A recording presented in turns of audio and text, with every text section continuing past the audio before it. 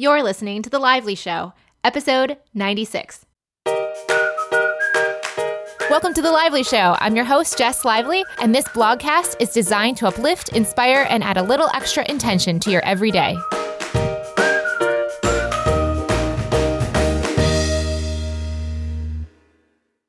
Welcome to the show, guys. Thank you so much, as always, for listening. Today's episode is with Tal Ben-Shahar. He is an author, lecturer, and founder of Happier.tv. He's also the author of The Pursuit of Perfect, Choose the Life You Want, Being Happy and Happier. But the real reason Tal is on today's episode is because he is my favorite professor I ever had, but I never actually took his class officially. Tal taught two of Harvard's largest classes ever, including positive psychology, which at the time when I was in school at the University of Michigan, I believe as a junior, that was when he was teaching positive psychology in his other class as well. I found out about it because he was all over the media and getting a lot of attention for this class and how many people were joining and changing their lives because of it at Harvard. And I figured it didn't just need to apply to Harvard students alone. So I found a way to receive his lectures online and kind of follow along with the class. Though I didn't do the reading assignments or homework, it was kind of the best class ever because I just got to enjoy the lectures themselves. It was amazing. It made a huge impact on my life, and I truly see him as one of the teachers that has profoundly impacted the work that I do today. So it is a huge honor for me to ask Tal to come on the show, and also more exciting that he said yes. This episode covers a lot of ground. We're going to talk about technology and how it's affecting our levels of empathy and happiness. We're going to talk about positive psychology and how to get ourselves to do those happier habits that really do make a difference and push the needle when it comes to improving our well-being that we often don't actually implement. Let's go to the show.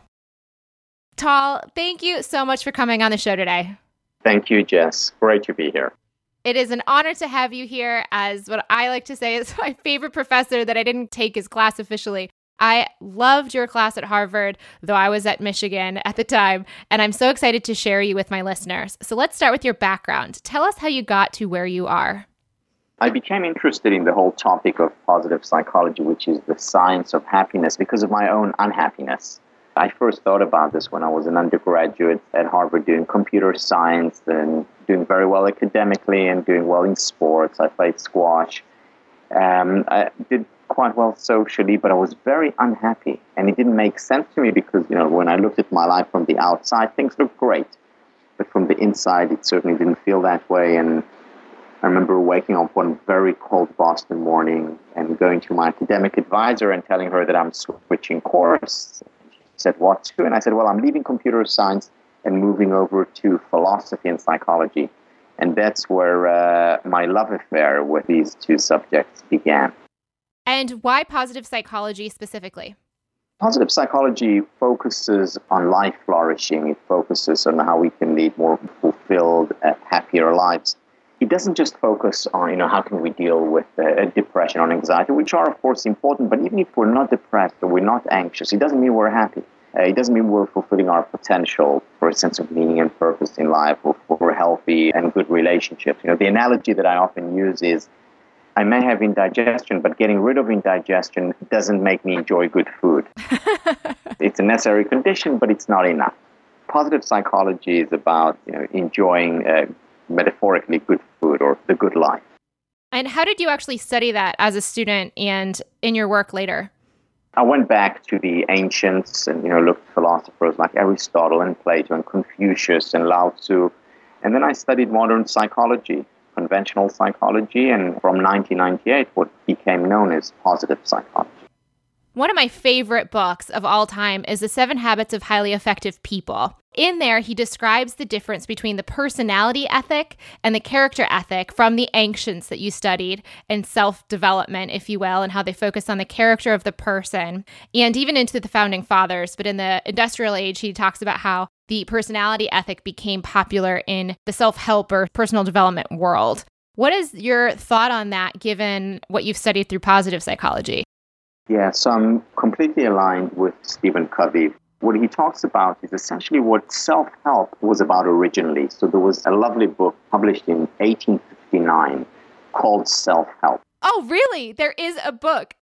Yeah, and the author's name, perfectly adequate, is Samuel Smiles. And he writes about, what is self-help? It's about persistence and hard work and slow, gradual change.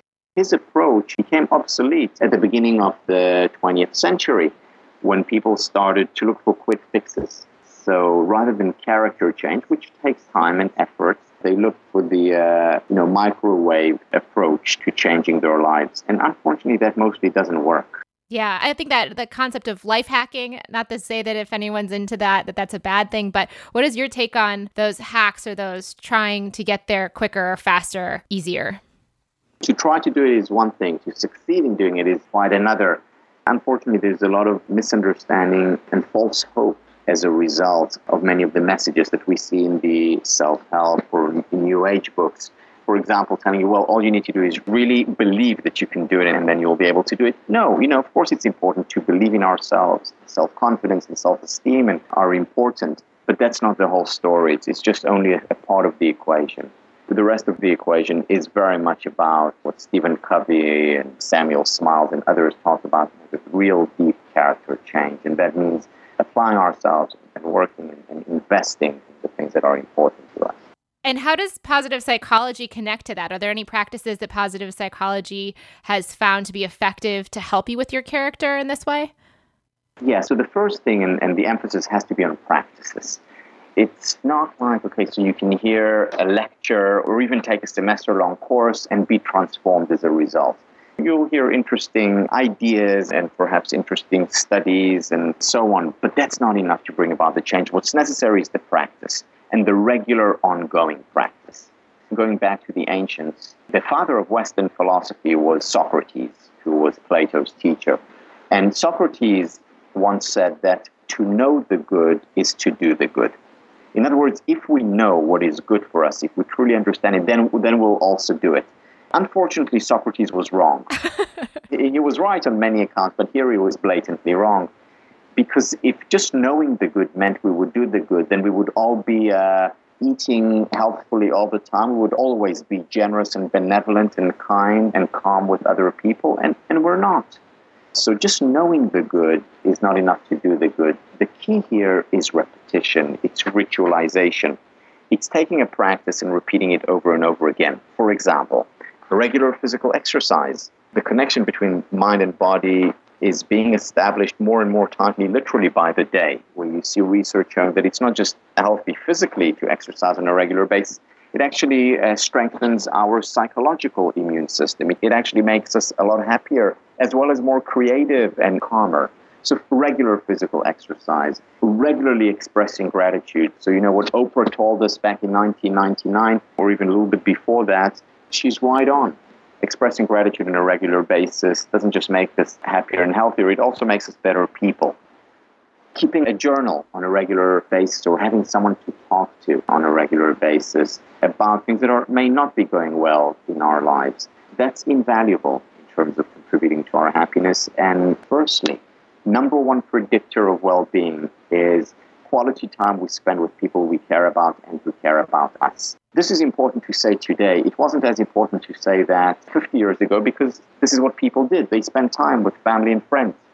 Today, in our modern or postmodern world, we're doing a lot less of it. We're spending much more time in front of a screen rather than in front of our friends. Think about the young children that are being born today, and they're using the screens from the beginning of their lives.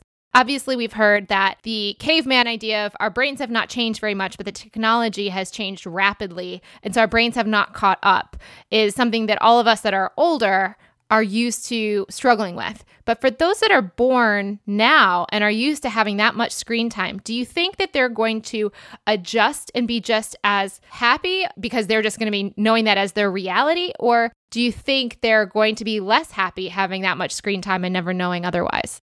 We actually have some research on that showing that the more screen time people have, the less happy they are. And what moderates the effect is the levels of loneliness. So some screen is great. Meeting friends or people we haven't seen for many years on Facebook and through that initiating a real meeting is terrific. Being in touch on email, using it as a work tool, fantastic. But when we spend most of our waking hours in front of the screen with the virtual friends.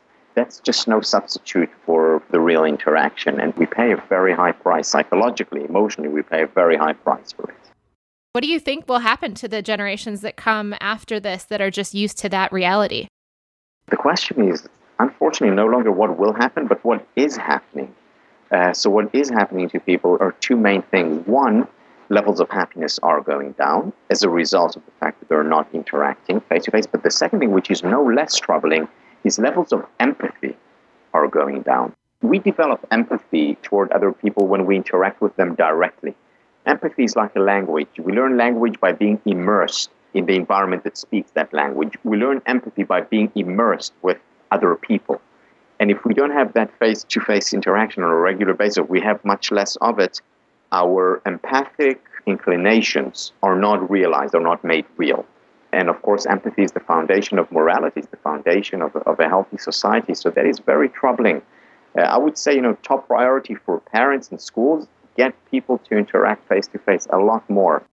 That's powerful. So one of the things you just shared before was about the practices like gratitude, exercise, meditation, all of those things we've heard a million times before. And in my class, Life with Intention Online, I talk to people about their values and the actions they'd like to take based on them. But one of the steps we talk about is step number 3, which is overcoming the resistance.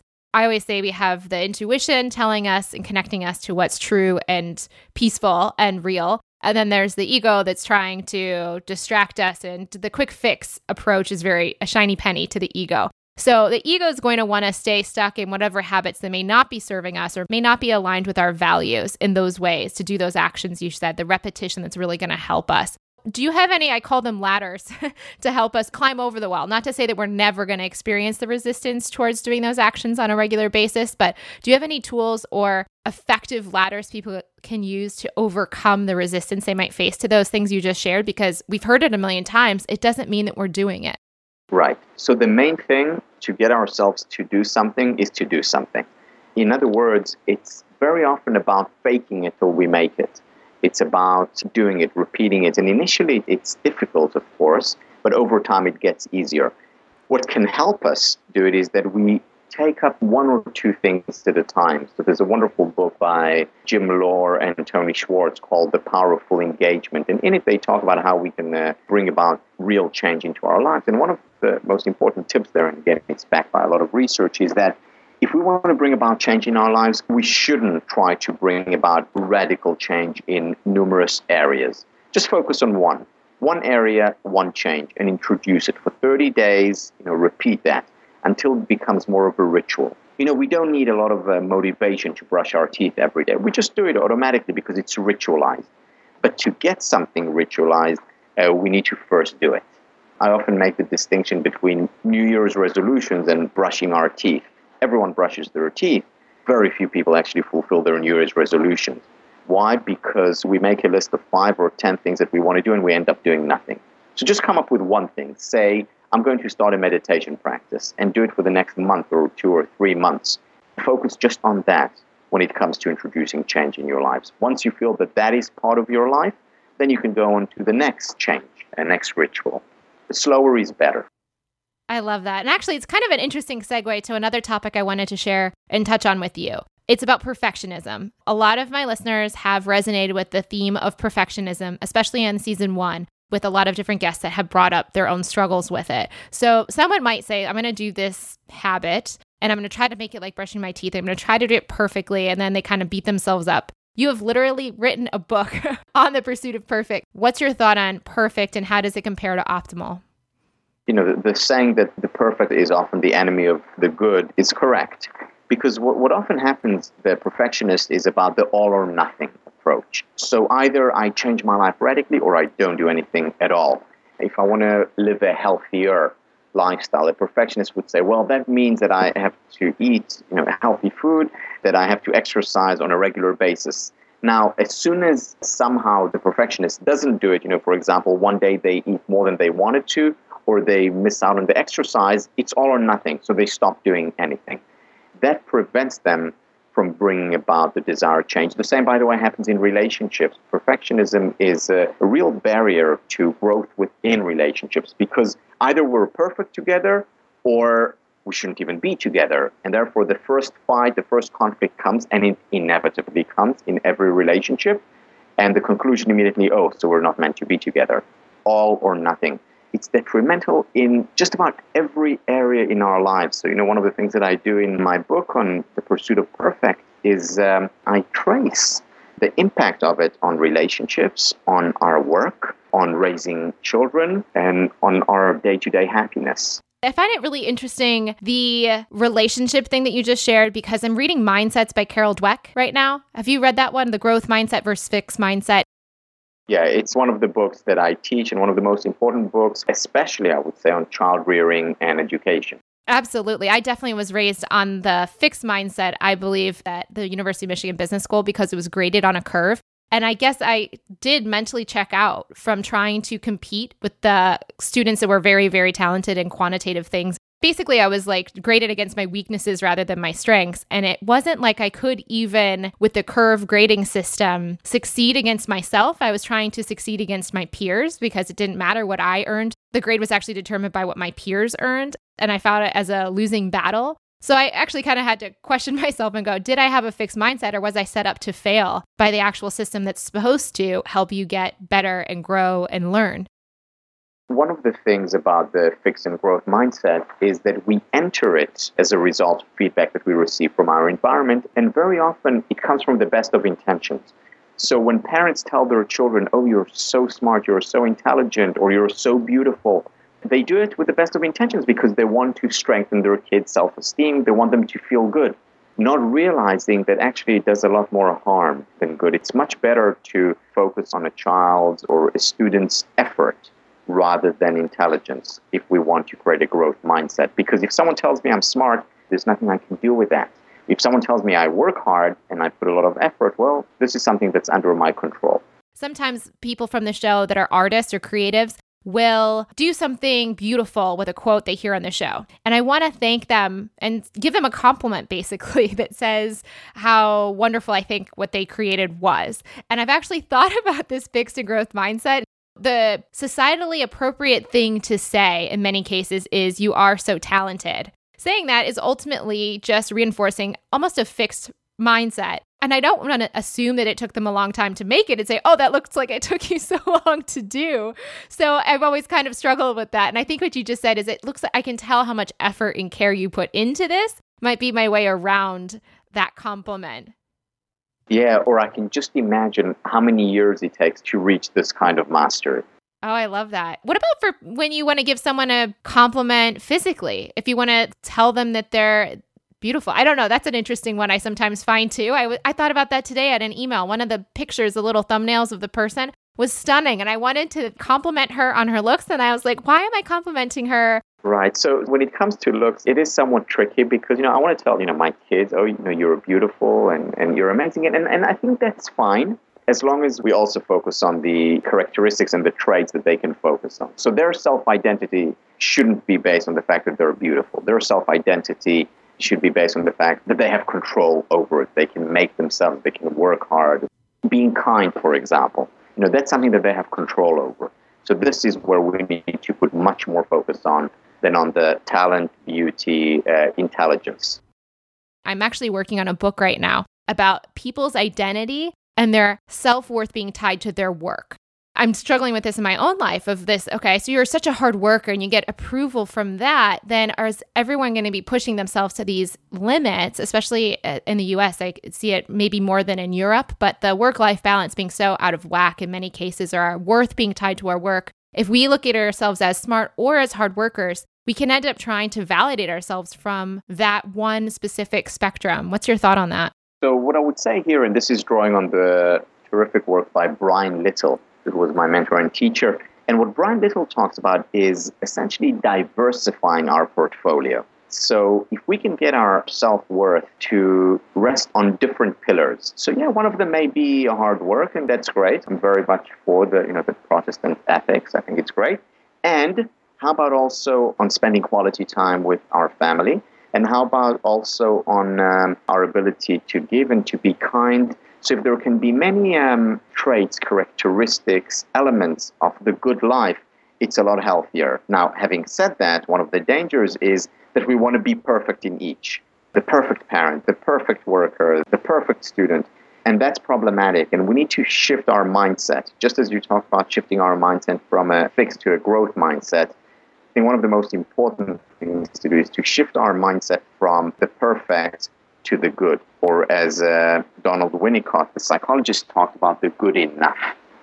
So how can I be a good enough parent? How can I be a good enough writer? How can I be a good enough partner? Not perfect, but good enough. And good enough is good enough.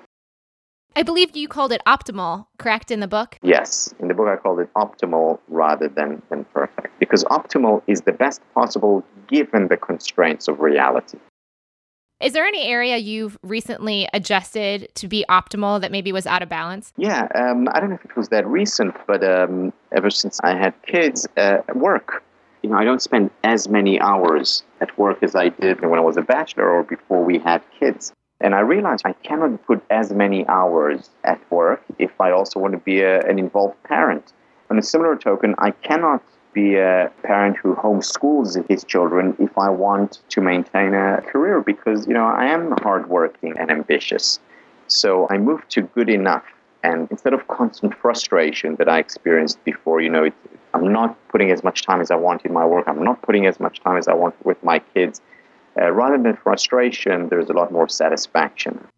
Where does that come from, the satisfaction? It comes from the fact that I do have somewhat of a balance, that I do spend quality time with my family. And when I spend time with my family, I'm with my family. My phone is off, my computer is off, I'm there listening or dancing or playing ball. When I'm at work, fully focused there. When we try and do everything, we often try and do it at the same time, and we experience frustration. Whereas this mindful focus on one activity at a time, that goes a long way, both in terms of the quality of the work that we do, the quality of time that we experience, and also in terms of both our happiness and our performance. Yeah, I'm just even thinking, aside from even relationships, for me at work, I think I'd be much more effective. And I have always been working on this in my own life, is trying to leave the social media out of the working hours, but it is always this huge siren calling to me to go connect or engage. Or I could say that's work because it's a part of what I do for a living, but really it's distracting me from the other work I have to get done. And I could even see from my own career right there, that would be helpful if I could get better at that as well. I like the metaphor of the sirens because what you need to do is tie yourself to the mast, metaphorically speaking, which could mean literally disconnecting the Ethernet or disconnecting the computer for the time that you need to do other things. And there's a lot of value to that. There's the lovely research by Leslie Perlow from Harvard Business School. She has a book called Sleeping with Your Smartphone, and talks about how important it is to set time aside and to disconnect so that we can connect. What doubts or resistance are you facing in your life? Is there any area that you're working on right now in your own life? My biggest challenge now, and I must say it's not new because it's something that as a recovering perfectionist I'm struggling with for years, and that is taking on too much. It's difficult for me to say no, not because it's difficult for me to say the word no, but because I don't want to miss out. So I'm taking on this and that and new projects, and it's all exciting, but I feel that sometimes I'm overdoing it. So working on it, work in progress. Looking forward to working on it for the next 50 years. Exactly. I can totally relate to it, what you're sharing. Have you read Essentialism? I haven't. That's an interesting one. If you're struggling with the narrowing down, it's a really great read. Also, The One Thing. Have you read that one as well? No. No, that's a good one too. Jess, you're adding more books to my list. This is not what I was asking for. I'm asking for the opposite. Okay, well, I would say that you could read even just the first quarter of Essentialism and get that gist. Get the essentials. Actually, I have a podcast for you. You can listen to the author on the show for The One Thing, but it's really powerful. It really helped me buy into the philosophy and shake off this urge to want to take on too much. So last but not least, what would you tell someone who's just starting out on this journey? Take a few deep breaths every day, exercise regularly, spend time with people you love, appreciate, take time to appreciate what you have, and give yourself the permission to be human. In other words, allow yourselves to experience painful emotions because they're also natural. There are ups and downs throughout life. Accept that, embrace that. Lovely. Tal, thank you so much for coming on the show. It's an honor to be able to speak with you instead of just watching you on a dorm room computer. Thank you very much, Jess. And there you have it. Tal, thank you so much for coming on the show, and thank you for listening. If you'd like to find Tal in social media, the best place to go is Facebook. He's at Tal Ben-Shahar. And of course, you can find him on his website as well, happier.tv. And as for myself, you can find me on Instagram, Snapchat, and Twitter as Jess. C is in Caramel Apple Lively. And before I share who's coming on next week's episode, I'm so excited to talk about FreshBooks.com, today's episode sponsor. FreshBooks is a service I have been using for my bookkeeping since January 2012, and I'm so proud to share them with you here on The Lively Show because I freaking love this software. If you have ever felt frustrated by your software for bookkeeping, you feel like you're spending too much time doing it, or it just feels unintuitive and confusing and kind of like a drag, I highly, highly recommend you go check out FreshBooks.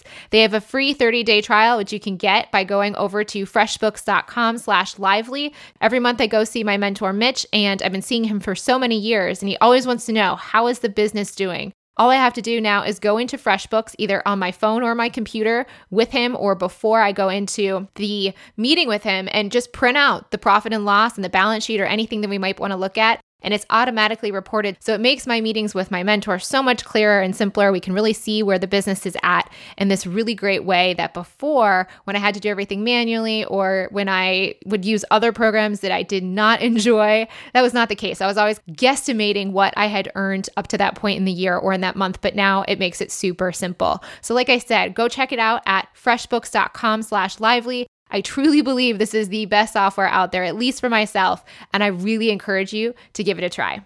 And now for a sneak peek on next week's episode. Next week, we are speaking with Ashley Lemieux of theshineproject.com. She is going to tell us and document the journey that she has been on to start her business, which is all about helping to employ and empower inner city high schoolers who may not have all of the advantages to help them earn money, earn skills, and then eventually give scholarships to help them go to college as well. She's also going to talk about the balance she's had to create with her children and her family, negotiating the boundaries and all of those wonderful topics that are so relevant to so many of us, whether we have a business or not. So until then, may something wonderful happen to you today.